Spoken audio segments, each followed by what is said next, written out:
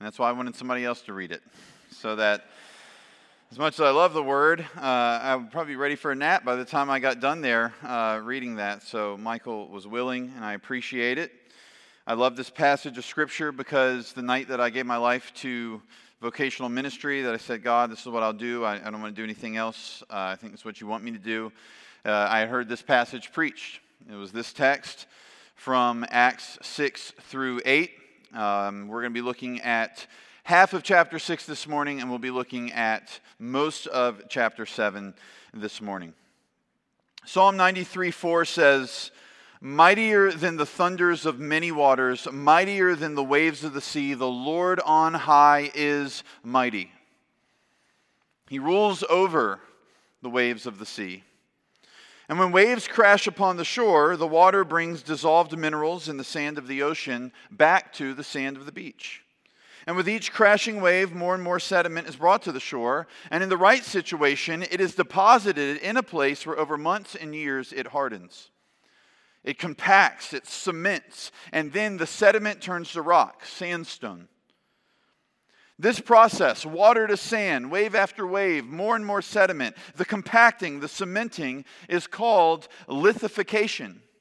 Maybe a new word for you this morning. It was a new word for me this week. It is the complex process whereby freshly deposited loose grains of sediment are converted into rock. This morning we pick up where we left off in Acts. We have Stephen, one of the 7 men selected to solve the issue of the unfed widows. And he is up against opposition. He is staring down the barrel of persecution, the prospect of dying for the kingdom, following his Lord in faithfulness to the end. And what Stephen battles in this text this morning is a result of spiritual lithification. The result of waves of sin washing over the heart. The result of waves of obstinate rebellion rising up and crashing down in a person's wellspring. What Stephen faced and what we're talking about is spiritual hard-heartedness. Hard-heartedness toward God. Hard-heartedness toward the one who is mightier than the thunders of many waters. Hard-heartedness toward the one who is mightier than the waves of the sea. A hard heart toward the Lord on high. And really, there is nothing more dangerous than this. The hardness of heart toward the living God. And so we need to listen well this morning, not just with ears, but since we're talking about spiritual hard-heartedness, we must listen with the heart. Because I want you to understand this morning that God is merciful. Even if you are in the process of being spiritually lithified today, your heart has been growing hard toward God coming into today. I want to say to you, today is the day of repentance. Draw near to God, He will draw near to you. Let's pray. Lord, I think of the hymn that says, "A glory gilds the sacred page, majestic like the sun. It gives light to every age. It gives but borrows none." And that is your word. Light to every age, but it doesn't need to borrow from anywhere to give it. What a rich word you have spoken to us in your revelation, God. Your revelation of yourself. You want us to know you.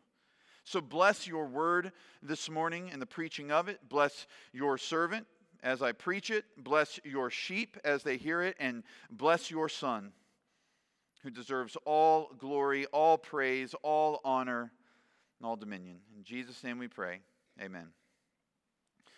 The text has been read. We won't reread it. But I want us to remember the rhythm that we've seen in Acts. Acts 4, opposition from the outside. Stop preaching in this name.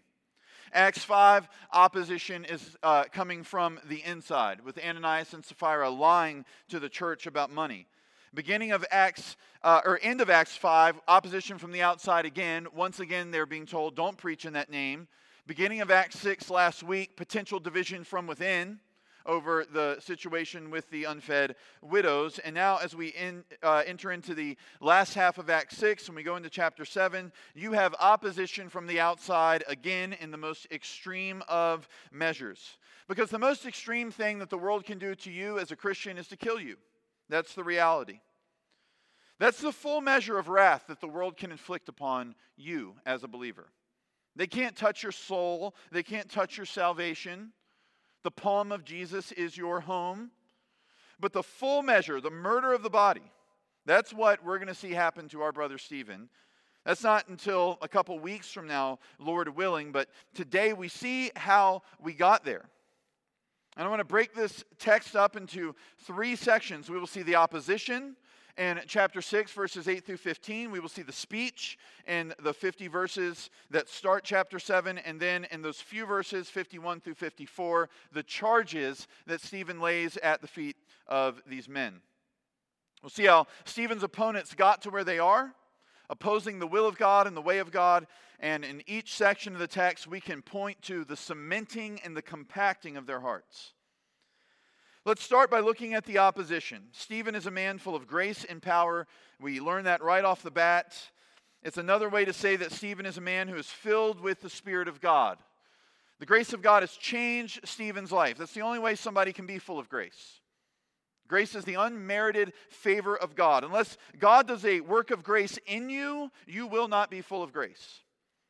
And Stephen is ministering in power because the same Spirit who brought power to the work of the apostles is bringing power to the witness of this deacon. The Spirit of God has made Stephen his dwelling place because Stephen is a child of God by grace through faith. And the Spirit is operating in Stephen powerfully.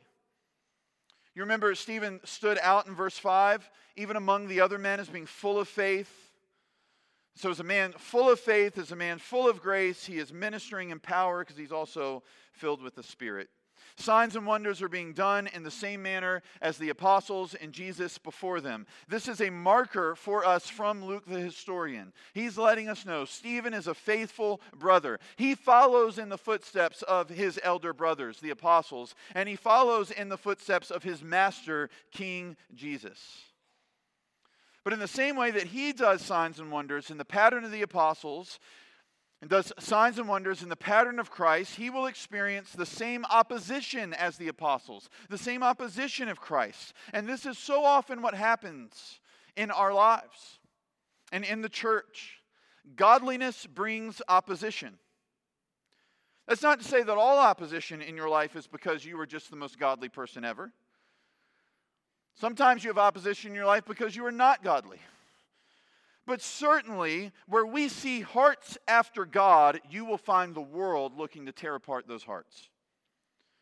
The opposition from within at the beginning of the chapter had to do with Hellenistic widows, Jewish widows who spoke Greek. Now the opposition from the outside in the back half of chapter 6 is coming from Hellenistic Jewish men.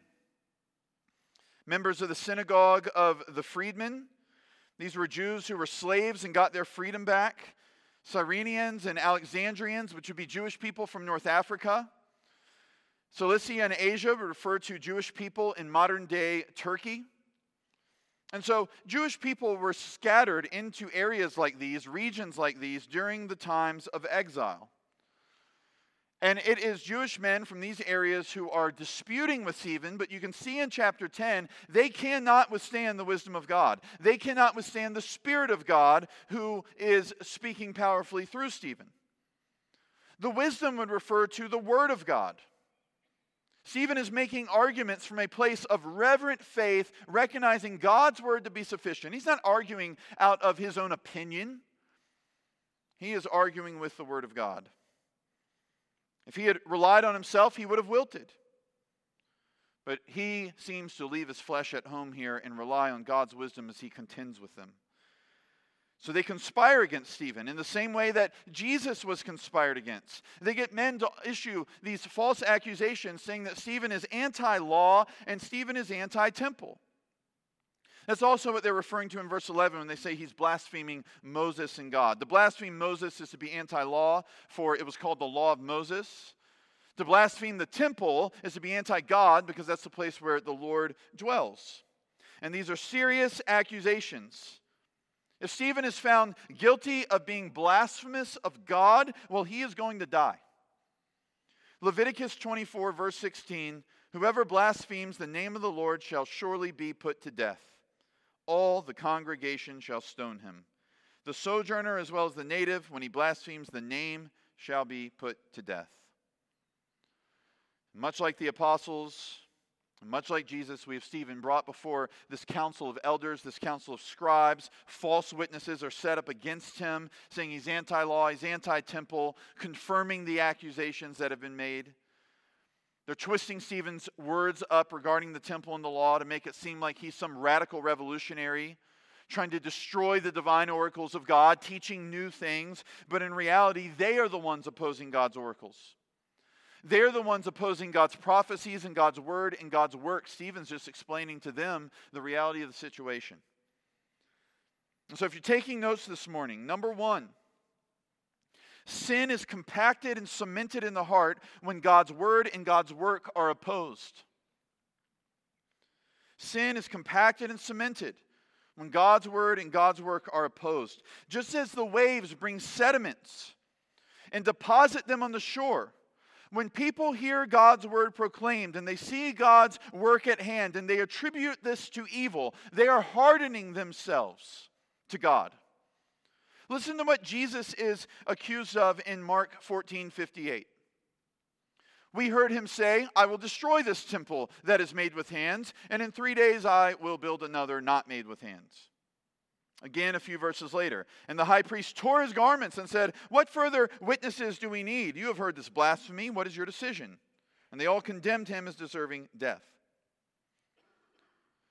Why is Stephen being accused of the same things that Jesus is?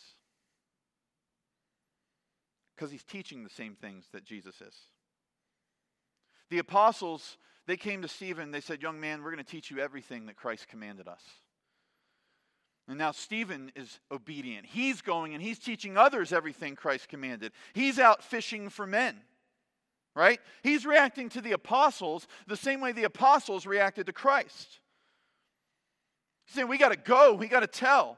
And these men, they are hardening their hearts towards Stephen's message in the same way that the Pharisees and the Sadducees hardened their hearts toward the message of Christ. They're hardening their hearts toward God's word. They're rejecting God's word. They're twisting God's word. And then they are turning God's word on Stephen like a weapon. It's the same thing they did to Jesus. You've seen this before in your life. You share the good news of God's love with somebody and they go, yeah, well, the Bible says blank. And they twist up some scripture or some point of theology and they throw it back in your face. And what that is another wave of rebellion washing over that person's heart. It's another wave of sin. It is another sediment of hatred and rebellion toward God and his principles. The hardness is deepening. The sediment of haughtiness towards God and his throne, it's deepening. A little more sludgy sand settling in, being pressed down. They're hearing the truth and they are saying, no. I reject God's revelation of himself. I reject God's word, and that is a dangerous game to play. For what was sand and minerals carried along in the waves becomes rock on the shore. No one should take lightly the hearing of God's word, including today. You can never know what your rejection of the word of God is doing to your own heart. Jeremiah said the heart is desperately sick. Who can understand it? It's desperately wicked. Who can exegete the human heart? Who could take it and say, let's get all this evil out and let's figure out just how bad the human heart is? Jeremiah says you can't do it. You can't do it. And so to sit here and say, I'll reject God's word today and I'll follow him next year when I'm ready, when I'm done sowing my wild oats or living however I want to live. When we say that, you have no idea what your rejection of his word is doing in your heart. You have no idea. You never know how willful rebellion could be searing the conscience. That's how Paul spoke of a hardened heart. He spoke of it as a seared conscience. He tells Timothy in the last days, in the days in between Jesus' ascension and Jesus returning, that there are going to be these people who depart the faith because they devote themselves to false teachers. And he says those false teachers have seared consciences. Now the Spirit expressly says that in later times some will depart from the faith by devoting themselves to deceitful spirits and the teachings of demons. By the way, any anti-God teaching, that's where it's coming from. So if you know somebody like, I'm kind of into Hinduism and I pray to, Brahman and I feel this and I feel that, what they're feeling and what they're experiencing is evil. It's dangerous stuff. Got no other way to explain that in our Christian worldview than to say it's deceitful spirits and the teachings of demons. And they learn these things through the insincerity of liars whose consciences are seared. It's burnt up. It's like a candle with no wick left to ignite. The conscience has been given over to a debased mind. It's a part of God's judgment. Romans 1, Paul describes this. When people trade in creation or trade in creator, they start worshiping creation, it will ultimately devolve into God giving them over to the sinfulness of their own hearts to the point that they dishonor their bodies and refuse to repent. Romans 1, and exchange the glory of the immortal God for images resembling mortal man and birds and animals and creeping things. Therefore God gave them up in the lust of their hearts to impurity, to the dishonoring of their bodies among themselves. These verses should motivate us to repent, Christians and non-Christians alike. We should hear this and we should be alarmed at the prospect of a hardened heart. We should be alarmed at the prospect of spiritual lithification taking place in our lives. If you look at verse 15, the council sees the face of the one they accuse looks like that of an angel. Stephen's peaceful. Stephen's worshipful. As he is about to speak, the favor of God is visibly upon him. He's like Moses, the one that he's accused of opposing after Moses meets with God to receive the law. Aaron and all the people of Israel saw Moses, and behold, the skin of his face shone, and they were afraid to come near him. And you wonder if the council maybe felt a bit of fear when they saw Stephen's glowing resolve here. And so, let's look at how Stephen responds. He doesn't stand up and directly defend himself. He doesn't defend his character. He doesn't point to signs and wonders that God did through him. He really doesn't even answer their question. They say, are these things so? And he goes, let me give you a little speech here, a lesson. And he takes the posture of a teacher. Now, I want to, if you're like, why are we doing all 50 verses in one Sunday? Let's break the speech down. Let's spend some time swimming in this thing. I don't think we're meant to. When I was 15 years old, I went to England with the Powhatan High School Marching Band. And on the way home, we flew over Greenland. I had to look that up this week to make sure that actually happened. In my mind, I remember that happening. And I was like, do you fly over Greenland when you come home from England? Yes, you do. And I remember me and all the other teenagers looking out the window and going, well, that's not very green when we look down at Greenland. I didn't see any polar bears, though. I didn't see any Arctic hares or reindeer or narwhals or any of the other things that live down there. I didn't go to Nuuk and eat the food downtown. And I did not go see Viking ruins. I was 30,000 feet in the sky.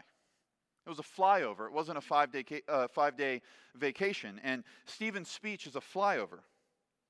It's not meant to be a 5-day vacation. It's not meant to be a sermon series.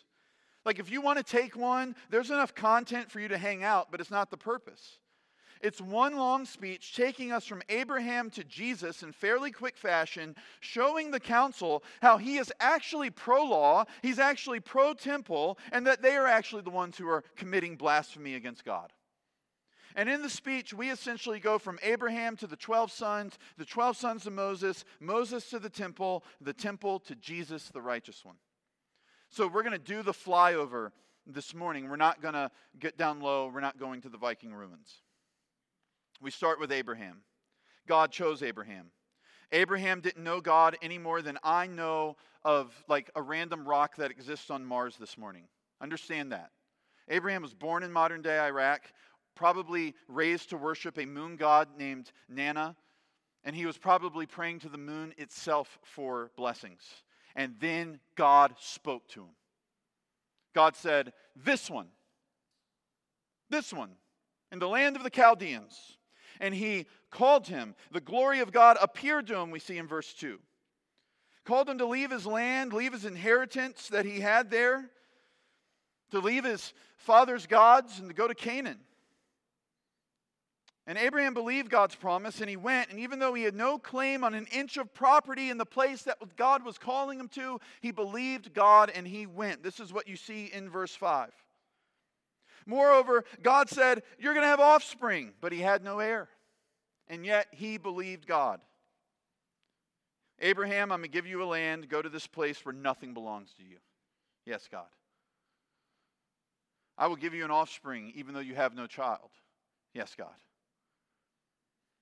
But you also see that God spoke to Abraham and told him that his offspring would be enslaved in a foreign land for 400 years in verse 6. That God would judge the nation that enslaved his people. And so Israel's narrative begins like this. God is making promises, but his people must respond in faith. Abraham's people will have a land, but for 400 years, they're not going to be in it. They're going to have to trust him. Abraham will have a people, but he has no children.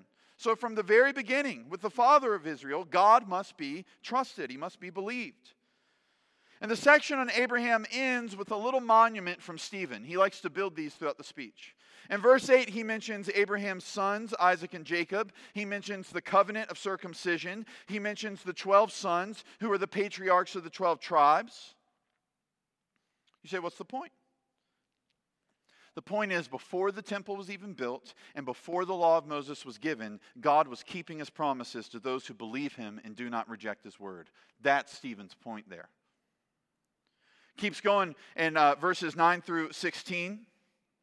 You get the story of how the Israelites end up in Egypt. Joseph is sold into slavery by the patriarchs.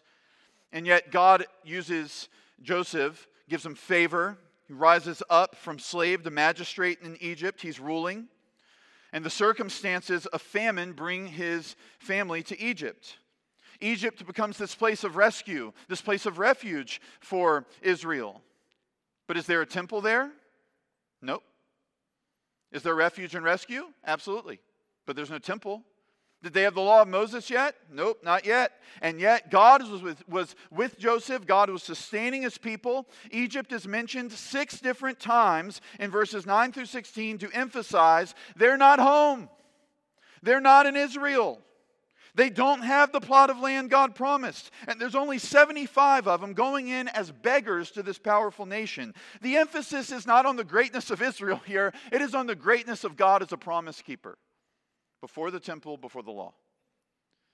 In verse 16, there's another little monument that Stephen builds. Dark times in Egypt, right? We know what's going to happen during Israel's time there. But even still, Stephen makes mention of the patriarchal tomb in Shechem. A reminder that the bones of the patriarchs will not rest in Egypt because the people of God don't belong there. God is faithful to his children. He's a promise keeper, and he will not leave them in chains, and he will not leave them without a home. We learn in verses 17 through 19 how Israel became a nation. What was 75 grew, it multiplied. By the time you get to the tabernacle in the wilderness, they're freed from slavery, and there are 600,000 men, just the men. But of course, before there is a story of redemption, it's a story of oppression. Because the next king over Egypt didn't care about Joseph and didn't care about anybody in his family. He looked at Joseph's people and said, this is a labor force. And he was so brutal, he started to kill off the male population by having Israelite baby boys murdered. And this brings us to Moses. Moses gets the most time from Stephen, probably because he's been accused of being anti-Moses and anti-law. And probably because the council's misunderstanding of the law is much of the reason why they're rejecting God's grace. So Stephen's going right at it. He breaks up the life of Moses into 3 parts. The first 40 years, the middle 40 years, and the final 40 years. His first 40 years is covered in just a few verses. He's born. He's adopted by Pharaoh's daughter in verse 21. He gets brought up under the top Egyptian education in verse 22. The second 40 years gets covered in 23 through 29. He visits his Israelite brothers. He sees the one being wronged and avenges him, tries to deliver the man. He thought they would understand this, but they did not, because when he tries to play mediator the next day between 2 arguing Jewish men, they reject him. And this is the pattern of Moses' life. While he acts as a deliverer and a mediator for these 2 men, he's being rejected. And that's the way it's going to go. As Moses tries to be a mediator and a deliverer for Israel, again and again he's rejected by Israel. He's driven into Midian here, which concludes the second period of his life. And then you have the final 40 years, in many ways the most significant 40 years, right? Certainly the most time given in the Charlton Heston film, right? So it's the time you're most familiar with. And that's what you get from verses 29 through 40. This is the time in which he speaks with God in the burning bush, and God calls him to be a ruler and a redeemer for the people. You remember when they asked, who made you a ruler and a judge? God did. God raised him up. When they grumbled against Moses, they grumbled against God.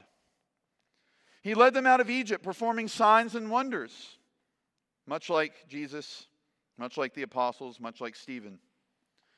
And he was so great in the historic records of Israel's memory that they cherished God's prophecy to raise up another prophet like Moses. And they believed that prophet, that capital P prophet, would be the Messiah. The Lord your God will raise up for you a prophet like me from among you, from your brothers. It is to him you shall listen. Another one like Moses will come. Moses received the law in the wilderness to give it to God's people. You see that in verse 38. But how did the people respond? With rebellion. Verses 39 through 41 describe the disgusting, idolatrous scene as Moses comes down from receiving the law to find his people full on engaged in idolatrous worship, bowing down before a golden calf that they have made. They're making sacrifices and everything.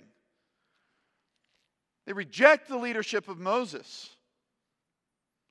And much, much more tragic than that for their hearts, they reject the law of God.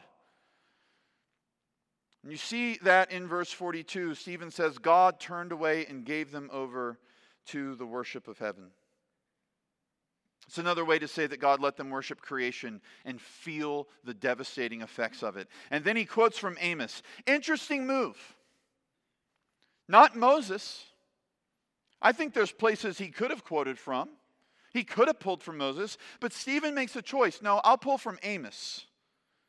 He doesn't tell about God's severe punishment of Israel in the generation where they grumbled against Moses and rejected the law. He pulls from a prophet who is speaking about the time of the Babylonian exile. Why? Because Stephen wants these men to see the golden calf was just the start. From the second Israel got the law, they could not stop transgressing it. Israel's history from Moses to Malachi is one long tale of disobedience and then repentance and then disobedience. And along the way, from the days of the prophet Moses to the days of the prophet Amos, Israel rejects the word of God and the law of God. And then he brings it home by moving from Moses to the time of King David and then King Solomon and the building of the temple. He's now addressing the other half of the accusation. He shows how the tabernacle is not evil, the temple is not evil. To the contrary, they're directed by God. They're instructed by God. The tent of witness, we see in verse 44, is made according to the pattern Moses had been shown. And the fathers of Israel moved it until the generation of David. This is how God chose to dwell with his people, in the tabernacle. But God found favor, or David found favor with God as a man who's after his own heart. And he says, God, I want to build you a house. It wasn't David who ends up doing that. Instead, it is his son Solomon who does it. You see that in verses 46 through 47. So just as there was nothing wrong with the tabernacle, there's nothing wrong with the temple. God authorized its building. The problem is the council's false understanding of the temple. They thought that God was contained in it. They thought this is the only place the presence of God can be found. But Stephen's already shown how silly that is.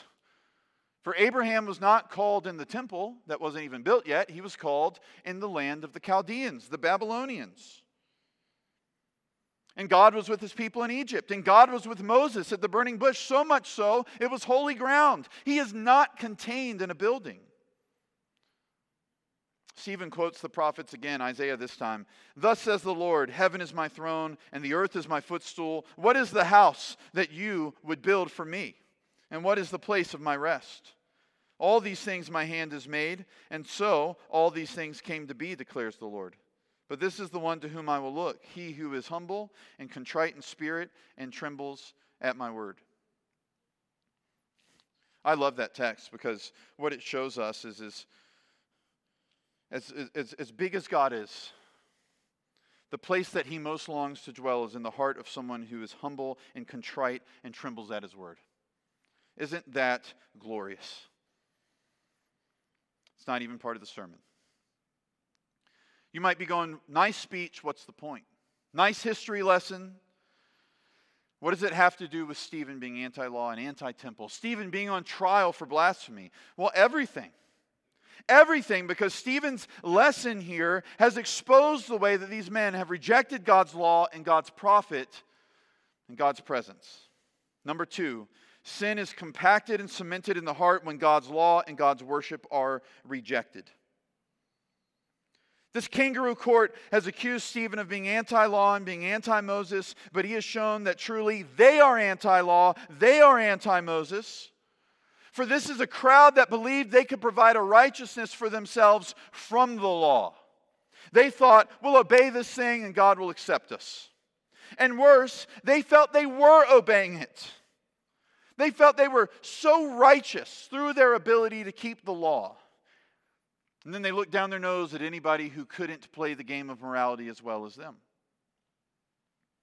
But they misunderstood the law's purpose. If the law could make you righteous, then why did the Israelites commit idolatry like literally upon its delivery? If the law could make you righteous, wouldn't they be worshiping Yahweh at the bottom of the mountain and not the golden calf? If it can make you righteous, how come Israel then continued having the law to reject God well into the days of the prophet Amos, as Stephen has pointed out in quoting him? And if it can make you righteous, then how in the world was Abraham counted as righteous without it? This is what I mean, Paul says. The law, which came 430 years afterward, does not annul a covenant previously ratified by God so as to make the promise void. For if the inheritance comes by the law, it no longer comes by promise. But God gave it to Abraham by a promise. Meaning, the inheritance of God comes to his children by faith, not works of the law. And it's always been this way. It comes to us by a promise, not a performance. See, the real purpose of the law is not to make you righteous. The law is good, don't get me wrong. The law is beautiful. The law is wonderful. But the law exposes the lack of beauty and wonder that you have. The law exposes how unrighteous you are. It's a schoolmaster, it's a guardian, it's a tutor that exposes our sin and then leads us to Christ, the one who atones for it. Paul says in Galatians 3, so then the law was our guardian or our teacher or our schoolmaster until Christ came in order that we might be justified by faith. The law exposes our unrighteousness, and then it drives us to run to God for help and to rescue. It exposes our sin. It drives us to come to God, cry out for help, and that help comes to us in the person of Jesus Christ. And so we must believe the promise of God in Christ, just as Abraham believed. And in doing that, apart from the law, our faith is credited to us as righteousness. We are justified by God when we trust in Christ. We have good legal standing with Him in His courtroom. The law can't give you that. It pushes you to the one who can. So who's anti-law here? Is it the guy preaching Christ, the one the law points to, or is it the guys twisting it, trying to derive righteousness from it? Obviously, it's them. And so Stephen took their own accusation, and with this history lesson, he turned it against them, and he has indicted them. It's very similar with the temple. The temple's good, but the temple is not an end in and of itself. The council took God, they made him small. And they say, we're going to shrink him down, and he lives in this house over here. And then they took the temple, and they blew it up, and they said, this place is the center of all worship. And that's idolatry. When you diminish God, and you take something created, and you blow it up and start bowing down to it, that's idolatry. They made the temple the main thing. And Stephen is showing them the temple was never supposed to be the main thing. It's pointing beyond itself to Jesus Christ. If they don't see that, they are anti-temple because they're missing the purpose of the temple. If you miss the purpose of the temple, which is leading you to Jesus, well, then you're anti-temple. You reject the temple's true purpose. For in the tabernacle and in the temple, God came and graciously dealt and dwelt with his children. Well, in Christ, God has come to us in a person, and he has dealt and dwelt with his children. And when he returns, he will dwell with us forever, as the promise to Abraham is finally fulfilled, and God's children live on the new earth under King Jesus, the fullness of God's people and the fullness of God's presence. And the temple is pointing to that. It begs us, make Jesus the center of worship. And so when these men stop short and they count the temple itself as the object of worship, they completely miss the point, and in the process are rejecting the worship of God, rejecting the Son of God, and rejecting the temple itself, who is pointing to the Son of God. So what was an accusation against Stephen, once again, is now an indictment against these men. The history lesson is exposing the rockiness of their hearts. He's showing them how years and years of rejecting the law and rejecting worship has formed layers of hard sediment in the hearts of these men. He's showing them how you can be so familiar with God's truth and you can be around God's truth, but still end up far from God, both in righteousness and reverence. And now, it's time to formally introduce his charges against them as we close up. He's made his case, and he looks at him and he says, you're anti-law, you're anti-temple, you're stiff-necked, you're uncircumcised in your hearts and ears, you're always resistant to the Holy Spirit. You received the law and you did not keep it. In other words, you're Israel, but you're not Israel. You got Jewish blood, but you have no Jewish faith, because you rejected the Jewish Messiah, the righteous one, Jesus Christ. And it should be no surprise, because your fathers rejected every single prophet before him as well. You're like, does Stephen have a death wish? He knows what it is. He knows what's about to happen. And he's going to say everything that God laid on his heart before they cut his throat. And I love him for it. This charge of being stiff-necked and being uncircumcised, it is a New Testament charge with Old Testament words. Exodus 33, go up to a land flowing with milk and honey, but I will not go up among you, lest I consume you on the way, for you are a stiff-necked people. Circumcision was a sign of the covenant God had made with Abraham. To say that somebody was uncircumcised in the heart is to say they have dead skin around their heart. They're cut off from God spiritually. They are outside of his covenant. You might bear the physical mark of Abraham's circumcision, but their hearts look nothing like Father Abraham's. And in resisting the Spirit and the law that leads them to Christ, they're dismissing the way into salvation. So final point, number 3, sin is compacted and cemented in the heart when God's way of salvation is dismissed. God's word is clear on who needs to break through the deadness of your heart. Who we need to break through the deadness of our hearts. It's the very Spirit that they resist. For the new covenant promise is that the Spirit of God will bring life to the heart, and the heart will not be hard and rocky, but soft and alive to the Lord. I will sprinkle clean water on you, and you shall be clean from all your uncleannesses, and from all your idols I will cleanse you, and I will give you a new heart, and a new spirit I will put within you, and I will remove the heart of stone from your flesh and give you a heart of flesh, and I will put my spirit within you and cause you to walk in my statutes and be careful to obey my rules. The New Testament confirms that this is what the Spirit of God does in God's reborn children in Titus 3. For we ourselves were once foolish, disobedient, led astray, slaves to various passions and pleasures, passing our days in malice and envy, hated by others and hating one another. But when the goodness and loving kindness of God our Savior appeared, he saved us. Not because of works done by us in righteousness, not according to works of the law, but according to his own mercy, by the washing of regeneration and the renewal of the Holy Spirit. When Jesus talks to Nicodemus in John 3, he tells him, a man must be born again. That which is born of flesh is flesh. That which is born of the Spirit is spirit. And he tells him, unless you're born of the Spirit, Nicodemus, you will not enter into the kingdom of God. If you're dismissive of the law that leads us to Christ, you won't see your need for rebirth. And if you're rejecting God's Spirit, you will not be reborn. For the way of salvation is to have your sin exposed by God's law, to turn to Christ in repentance, and to believe on His saving work for salvation, and to be reborn and have the Spirit of God make you alive, regenerate your heart, dwell in you as the temple of the living God. This is the good news of the gospel. People argue, does regeneration come before faith or faith before regeneration? I don't care this morning.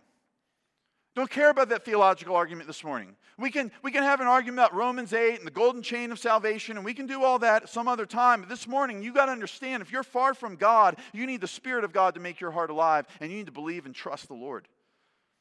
Apart from the good news of Jesus Christ, there's no salvation, there's no hope for you. If you dismiss the way of salvation, you are dismissing the eternal hope of your soul. God is a self-revelation. He has spoken in His word, and He has said, this is the only way that someone is saved. And His Son said, I am the way, I am the truth, I am the life. No one comes to the Father except through me. This is how God has revealed Himself to the world. And if you reject that, you are rejecting Him and the only way to be saved. And Paul says in Romans 2, don't do this. Or do you presume on the riches of His kindness and forbearance and patience, not knowing that God's kindness is meant to lead you to repentance? But because of your hard and impenitent heart, you are storing up wrath for yourself on the day of wrath when God's righteous judgment will be revealed. Do you oppose God's word and God's work? Do you assume He will just keep giving you more and more days to live and to reject Him? Do you think that in the end nothing will happen? You'll die, you'll be eaten by worms. Do you reject God's law? Do you reject God's worship? Do you think there's no repercussion for this in the here and now, so you're getting away with it? Do you dismiss the way into salvation? Do you think this has no impact on your heart? Friend, listen to what Paul says in Romans 2. He's telling us that while God is showing you kindness to lead you to repentance, with each rejection of that kindness, you are making your heart hard against Him. You are storing up wrath for yourself. For with each hearing of the word, with each rejection of His kindness, you're just stacking up more and more rebellion. You cannot claim innocence, just like the men on this council. And so the band will come back up right now. And I want to say to you, your heart might be hard as a rock today. Maybe the waves of sin and rebellion and rejection have washed over it for years and years and years, and you are just hardened toward God. You don't really feel anything toward His word. You don't really feel much toward His people. And you feel very little toward Him. His hand will break through the rocky ground of your heart and soak it with His love if you would just stop fighting Him today. He is the sun that hardens the clay, but He's also the sun that melts the ice. Turn to Him today.